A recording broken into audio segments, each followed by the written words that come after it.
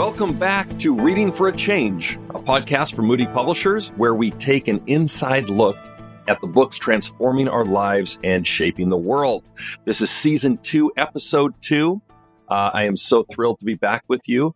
Also back is Trillia Newbell, and our theme for this season is loving and serving our neighbors. And last time we talked to Trillia about the writing process. About the different genres she's tackled, the different books that she's written, and how she goes about writing, and some of her favorite and least favorite parts of that process. And I want to kind of continue that conversation in a slightly different vein with you, Trillia. First of all, Trillia, welcome back. Thank you. Glad to be here. Thanks for joining us again. So, there's a lot of different kinds of writing out there. Some authors are writing the kinds of books that just help people escape. And there's nothing wrong with that. I think of all the beach reading out there. Maybe it's like romance or the whodunit books and that help people, just be entertained and amused. Your writing obviously is very different. You have something much bigger in mind. Like you said last time on this podcast, you talked about how you see all of your writing, even the different genres and topics that you address, under that umbrella of discipleship. So you're trying to encourage people, you're trying to inspire them. And a lot of your writing has been exhortative. You're promoting a biblical value, urging people not to fall prey to fear or discouragement. In your opinion, what kind of writing is best at doing that, of affecting that change, of kind of moving people? Well, I guess it depends on what you mean by what kind of writing. So do you mean a trade book, Bible study, or do you mean poetry, feature story? So what do you mean by that? Yeah, that's a great question. I guess I'm talking more about, is it more the kind of book that's like really research based and you're trying to persuade them with a lot of information, or is it more of that kind of first person approach where you say, hey, this is what happened to me? And I understand both can be effective, but in your experience, what have you found makes the most impact? It seems like storytelling in some way gets to the heart. So I think when you're when you're espousing on scripture, then at some point relating it in a story form has seemed to really resonate with my readers in particular. And so I try to do that. I try to write or share scripture, teach what God's word says plainly as possible, and then relate it in a way that is either through a story or as I'm telling it. So that could be my own first person story, or it could be the story of others. It doesn't necessarily have to be. It could be an illustration. It doesn't have to be mine or someone else's. It could just be an illustration, think of it this way kind of story. So storytelling, I think, does capture. Now, I don't like statistics, but I do like academic type books. And I think they can be effective as well when it comes to learning and discipleship. But story is what I find to be one of the most effective means of getting to the heart. Yes. And you don't always, you can do that also with just a plain Bible study, because if they're getting in, if they're diving in, the Holy Spirit will work. I believe that. Mm-hmm. Yes. And you see this so clearly when you're speaking, because, when I'm speaking and I start telling a story, like you said, maybe it's my story, maybe it's someone else's. All of a sudden, if people aren't engaged, they re-engage. You see them kind of look at you, and we're just wired for stories. So I think there is something powerful about that. Like you said in the last podcast too, I think your approach is really disarming, because you don't come in as the expert. Okay, I've got this figured out. I've got this topic mastered, and now I'm going to tell you, dear reader, what you should do or no.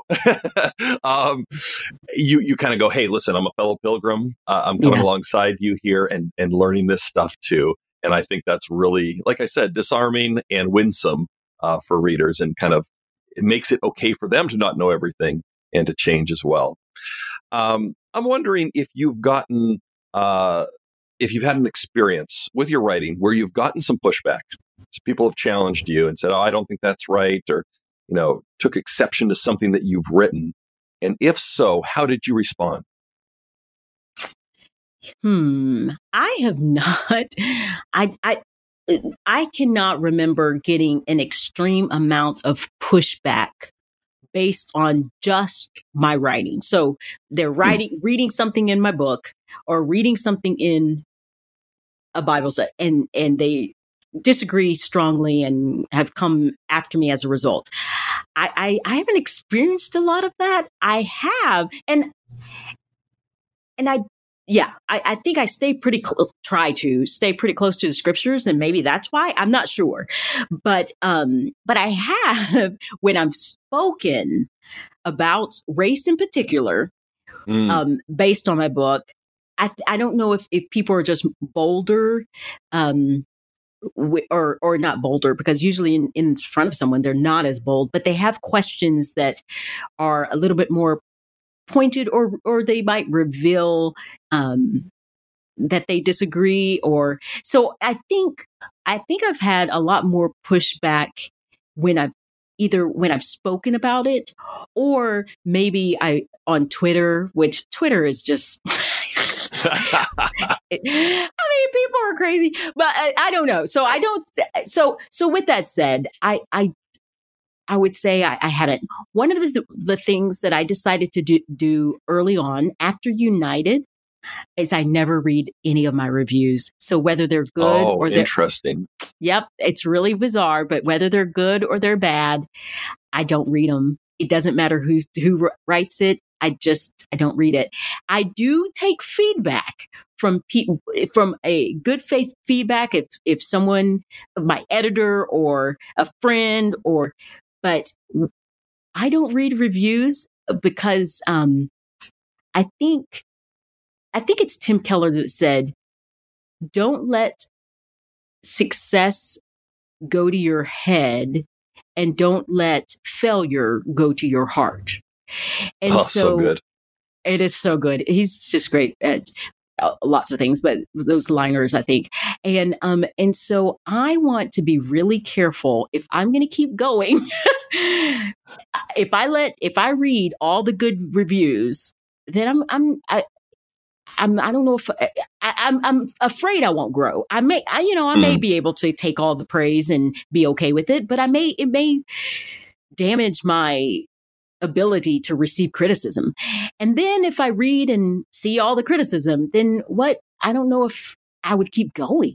So I have people that speak into my life and who read my work, and I take those to heart. And if someone emailed me and said something, I would. So that's just my own rule. Some people, that might be terrible idea, but for me, it's been helpful so that I can stay faithful to what God has called me to do, as long as my family and my pastor and those friends continue to believe that it is useful and etc. Yes. Well, here, I got your Amazon page up right here. I could read the reviews to you. And just sabotage the whole thing. No, That's I think hilarious. that's great. I think that's great because it's sort of a no-win situation. I do read the reviews on my books, but it is sort of like either it's going to puff you up or it's going to make you feel pretty lousy. And so I think the same thing too, incidentally, about your Amazon ranking. Oh, now, yes. for those of you who aren't authors, you're like, well, what's an Amazon ranking? But if you go to your book on Amazon, you scroll down, there's a little ranking that shows you how many, what position your book is in all the books in the world. So if it's like at 10,000, that means there are 10,000 books that are currently selling better than yours. And you don't want to get tethered to that because it's very fickle and it's just not good for your soul. It changes every day. It changes every hour. Changes every hour. Yeah. Yeah. And so that has been a temptation. I will confess that when your book first comes out, it's just you go to Amazon and you look. Okay, is anyone Right. buying it? Does it look like it's moving at all? And I've had it does not. It's not good. It will. I will either be thrilled or I will be totally in despair. Oh, so true. I can't do it. I can't look at Amazon, those rankings, because my heart is too prone to want to worship other things. Yes. And so I can't do it. So that is my temptation, not reading my reviews, just seeing, oh, did anyone buy it? I don't, Yeah, you right. know, and so anyways. Oh, so true. And then to make matters worse, recently I found this thing online. It's like a calculator where you can punch in your Amazon ranking and then it tells you how many books that means you're selling per day and per month. And Okay, so my first question. I didn't need that. Does that even, first of all, Amazon's so tight. Sorry, we're going to have a little conversation here for you all listeners. No, but Amazon is so tight-lipped. I just don't trust it. Does that calculator really work? Right. One, yeah. Because they're so tight-lipped about it. Who knows? But two, what is it? Because I'd like to look. I'm just kidding. I'll send it to you. Thanks. That's hilarious. Well, truly, I know your most recent book, which I haven't had the opportunity to read, but I know is very deeply personal for you. How does your personal experience and the challenges that you've gone through play into what topics that you decide to tackle? Yeah, so you kind of nailed it when you said, well, you repeated what I said, that I'm not an expert in anything. So because that I'm not an expert, I prayerfully consider, okay, what do I have some knowledge in? So what has God given me some knowledge in? So that's how I kind of start, which if you look at my books, they generally are something I have either struggled with or experienced, or a Bible study. I think anyone can write a Bible study, but I have been trained in some ways to do that. So I wanted to do that, to serve hopefully the church, and so I think that's for me. I think about, okay, what is it, something that is kind of burning on my heart or a desire on my heart, because you really don't want to write something that you don't want to write about. It's really hard to do that. And then I think, what is something that I know something about and that might be useful for others? And so sacred endurance is something that over the last couple of years, I feel like we've seen the church, and by the church, I mean people in the church, just struggling with evangelicalism, struggling with enduring, struggling with questioning all sorts of things. And then my age, it sounds like you and I, Drew, might be similar age range, 40-ish age range. For me. Yeah. Okay, 41. And so you got to respect your elders. You've got 1 year on me in marriage and 1 year on me in age. So there we go. Wow. So this age range, I've just seen marriages are falling apart. People are getting sick. Kids are becoming prodigals. It's like all over the place. Lots of hard things. And so sacred endurance is not written from the perspective of someone who has endured, because I'm still running my race, but from the perspective of someone who is enduring and has all her friends enduring, and all of it seems like evangelicalism trying to figure out how to endure. And so I wanted to encourage the church in this, because this is something that we're walking through right now. So again, it's something that I'm walking through, that I what I'm learning about. I'm reading what does God's word say about this, and so I wanted to write on it. So yes, the answer is I do write on topics that I am familiar with. Typically, I don't or have some sort of passion for. There are some subjects that I know I will never touch, even though I might have some interest in. I don't have enough to try to sit down and write 40,000 words, or it's better if I just pray for people on that topic. I'll just pray. Um, and so I will pray instead. Yeah, like you said, I mean, writing a book is a big undertaking, and so Yeah. you need to be passionate about it. That's a long time to be bored of a topic, just because you think, oh, maybe people will be interested in this topic. You really have to be passionate about it. I think it is better when it intersects with your own experience as well, so you can bring some kind of compassion and understanding to the topic. So yeah, that's just excellent. Um, well, I want to shift gears a little bit, jump into our segment that we call the big picture. And this is where we take kind of a broader view at something that's somewhat related. Um, Although maybe this is a little different, but something certainly that I've seen emerge as a challenge in the last few years. And some people have called this outrage culture. This idea that everyone's Yeah. just always angry all the time, right? And that if you aren't angry, that somehow you are, um, you know, complicit or insufficiently concerned about certain topics. So, I mean, yeah. First of all, Trilly, I'd just love to get your opinion of: do you see outrage culture or this kind of um, anger that we see online as a huge problem, and where does it come from? Yes, I do see it as a huge problem, and it comes from our broken hearts. I Yeah, just, um, I think we have, and I think it's in particular, well, it's not just Twitter. We can't blame Twitter. I think we just are quicker to speak, quicker to judge, and I just don't. I don't really know where it birthed or when it started. And it seems like we're outraged about everything and nothing at all at the same time. It just, I right. don't, yeah. And one of the things that frustrates me, if I may say, about this is that when it's time to really be outraged about something, we we might hear silence, or we might Yeah, talk about it for, yeah, or we might talk about it for a minute and then we move on.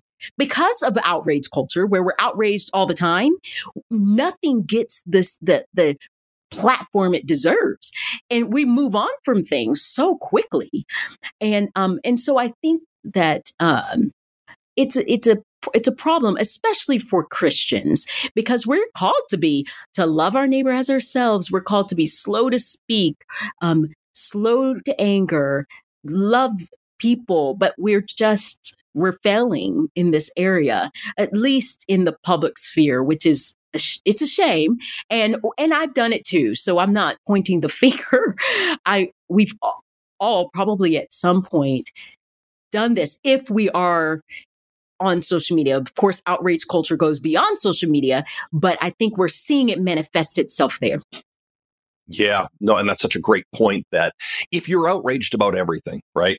The most like silly incidental thing, then when something comes along that you really should be outraged about, it's sort of, maybe you don't have enough righteous anger left over, or it sort of belittles the real causes by being outraged about every single thing.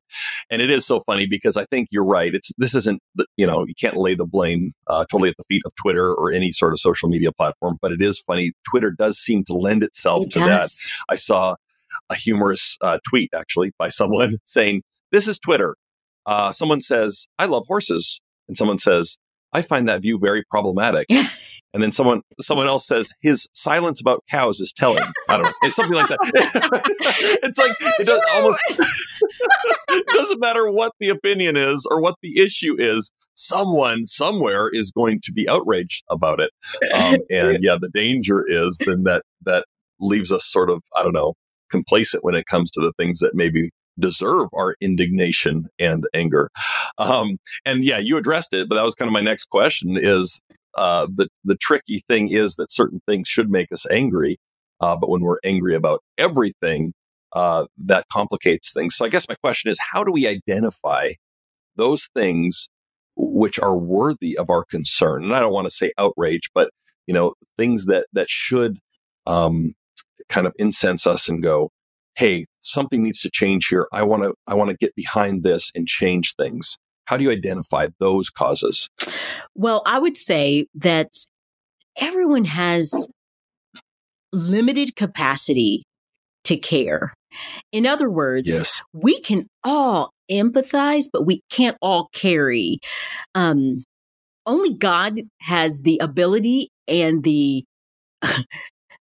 to carry every single worry. So I want to, before I say anything, just kind of, we need to relieve ourselves of the thought that we are God, that we have the ability to be even upset about everything, because we can't. And that's part of the problem. We only God can truly care for everything that is so sad and mournful in the world. So one, we aren't God. So the other thing is, I think we can, though, ask, okay, what does God care about? And we can then attach our cares to those things. Now, that doesn't mean, again, that doesn't mean that we have to, there's going to be some people who may have a certain issue that has affected their lives and so affected them that that is all they can think of.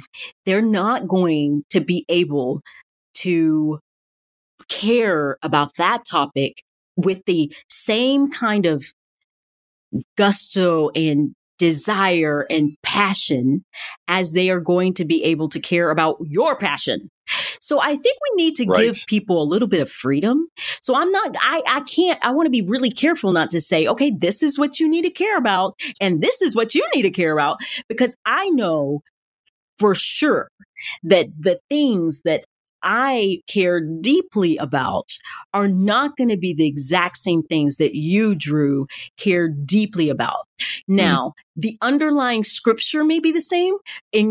For example, we all should care about human dignity, the Imago Dei. So we're going to care. Now, how it plays out, it may be different. You may be on the corner um, of a pregnancy crisis center, where I may be marching on Martin Luther King Jr. Day.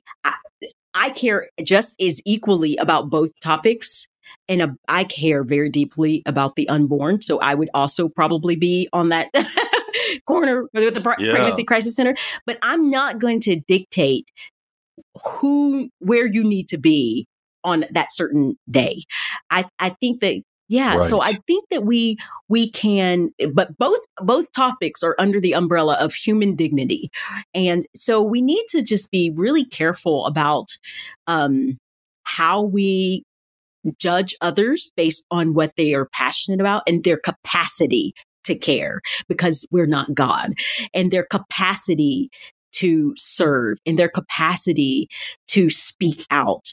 And so I wish that everyone cared for the unborn. I personally think everyone, that should be on everyone's radar, to care about the mother. I have a holistic pro-life ethic, so I would care for the baby, the mother, and the whole, everyone. Care about how she's going to feed the baby, care about where they're going to get clothes. I care about the whole person and the whole, but I'm not going to say, Drew, you need to write 5 articles about this and speak out on Twitter because I have. So I would just think that we've got to be careful there. Yeah, you're right. And there is that common denominator of, okay, we need to all care about the Imago Dei. But yeah, for some people that may mean being really active in pro-life causes. For other people, fighting racism. For other people, maybe fighting sex trafficking. Yes. And the hard thing is, you can't be at the front lines of all of those issues. There comes a point which you have to say, like you said, I'm not God. I'm going to have to strategically neglect, not that you don't care or support in some way, but certain causes so that you can focus on other ones. And I think that's okay. But I think we're in a time where it's like, if you're not doing something about everything, somehow you're compromising. And I think you're right. That's not accurate. Well, yeah, thank you. That's really enlightening. I think that's kind of a current thing that is not going away anytime soon, outrage culture. And it's so hard to resist being pulled into that and kind of responding to issues as they come up appropriately, but soberly at the same time. Yeah. Our last segment here, we're calling Have a Little Heart. And this fits in with the theme of season 2, which is loving and serving our neighbors. Last time, Trillia, you talked about a really cool initiative that you and your family are doing. The website is called sjboutique.net. And basically what they're doing is Trillia went to Rwanda and met with women there that are making this beautiful jewelry. And they're selling it through this website. And so it's a great cause. It's beautiful jewelry. And I just love that because it's a creative way of helping your neighbor, even though, of course, in this case, the neighbors are in Rwanda. I wanted to share a little bit about something I did actually just yesterday. And don't be too impressed because I've never done this before. This is a brand new thing for me. But what I did is I went with a group of folks that went into a prison here about 20 minutes from my house and just handed out some literature, some cards, and some cookies. And I have to admit that I was a little apprehensive. I've never been inside a prison before. And it was funny because, when you first come there, they kind of read you this legal boilerplate, like, okay, we just have to tell you at the outset, there is a possibility that you could be assaulted or there could be a hostage situation. And I remember the lady turned to me and she goes, listen, I've worked here a long time. It's never happened. Don't worry about it. Right. But still just kind of this reminder that, oh, okay, this is a different sort of context. And then you get buzzed in, like, go past the chain link fence with the barbed wire on top and all that kind of stuff. And I think I was most nervous, not about my safety or anything. I was just kind of nervous about, okay, is this going to be awkward? Like, what do I say to these guys? And it was all guys, like 700 guys in this prison. But you know what? It was just an awesome experience. And I know it's a cliche, but I felt like it helped me more than it helped them because it was just an opportunity to kind of shake their hands. I had the best job, of course, of handing out cookies. So that was easy. Who doesn't like cookies? But you just are reminded of, a few of them and some of the guards talked about how few visitors they get. And how grateful they were just to see outsiders, even though they didn't know me or the other people with me, just that someone remembered them and took a few hours to come in and hang out with them. So yeah, it was a blessing. I'm just really glad I did it. And I kind of got dragged there at first and I was like, ooh, I don't know if I'm cut out for this, but I was just really grateful that I did it. And it's, an example of some people that we tend to forget about. They're just invisible to us because they're locked up and we may drive by the prison, but not really think about it. So it was a good experience. Grateful I did it. Grateful for the opportunity. Okay, well, that's it. Another episode in the books. Thank you, Trillia, for joining us again. That was a lot of fun. Yes. Join us. We've got a great lineup of guests. So kind of the format going forward is Trillia and I are going to kind of tag team the hosting thing. We're going to have some really exciting guests on to talk about the unique and creative ways that these people are loving and serving their neighbors. It's going to be a lot of fun. Thank you for listening. Again, I want to urge you to go, wherever you listen to your podcast, if it's Apple or Google, and leave a review, just, or even a quick rating. It helps us out a lot. Every time you do that, you get rewards in heaven. No, that's not true. But we appreciate it anyway, because it kind of helps us get the podcast bumped up and in front of other people. So that means a lot to us. So thank you so much for listening. God bless. And until next time, keep reading.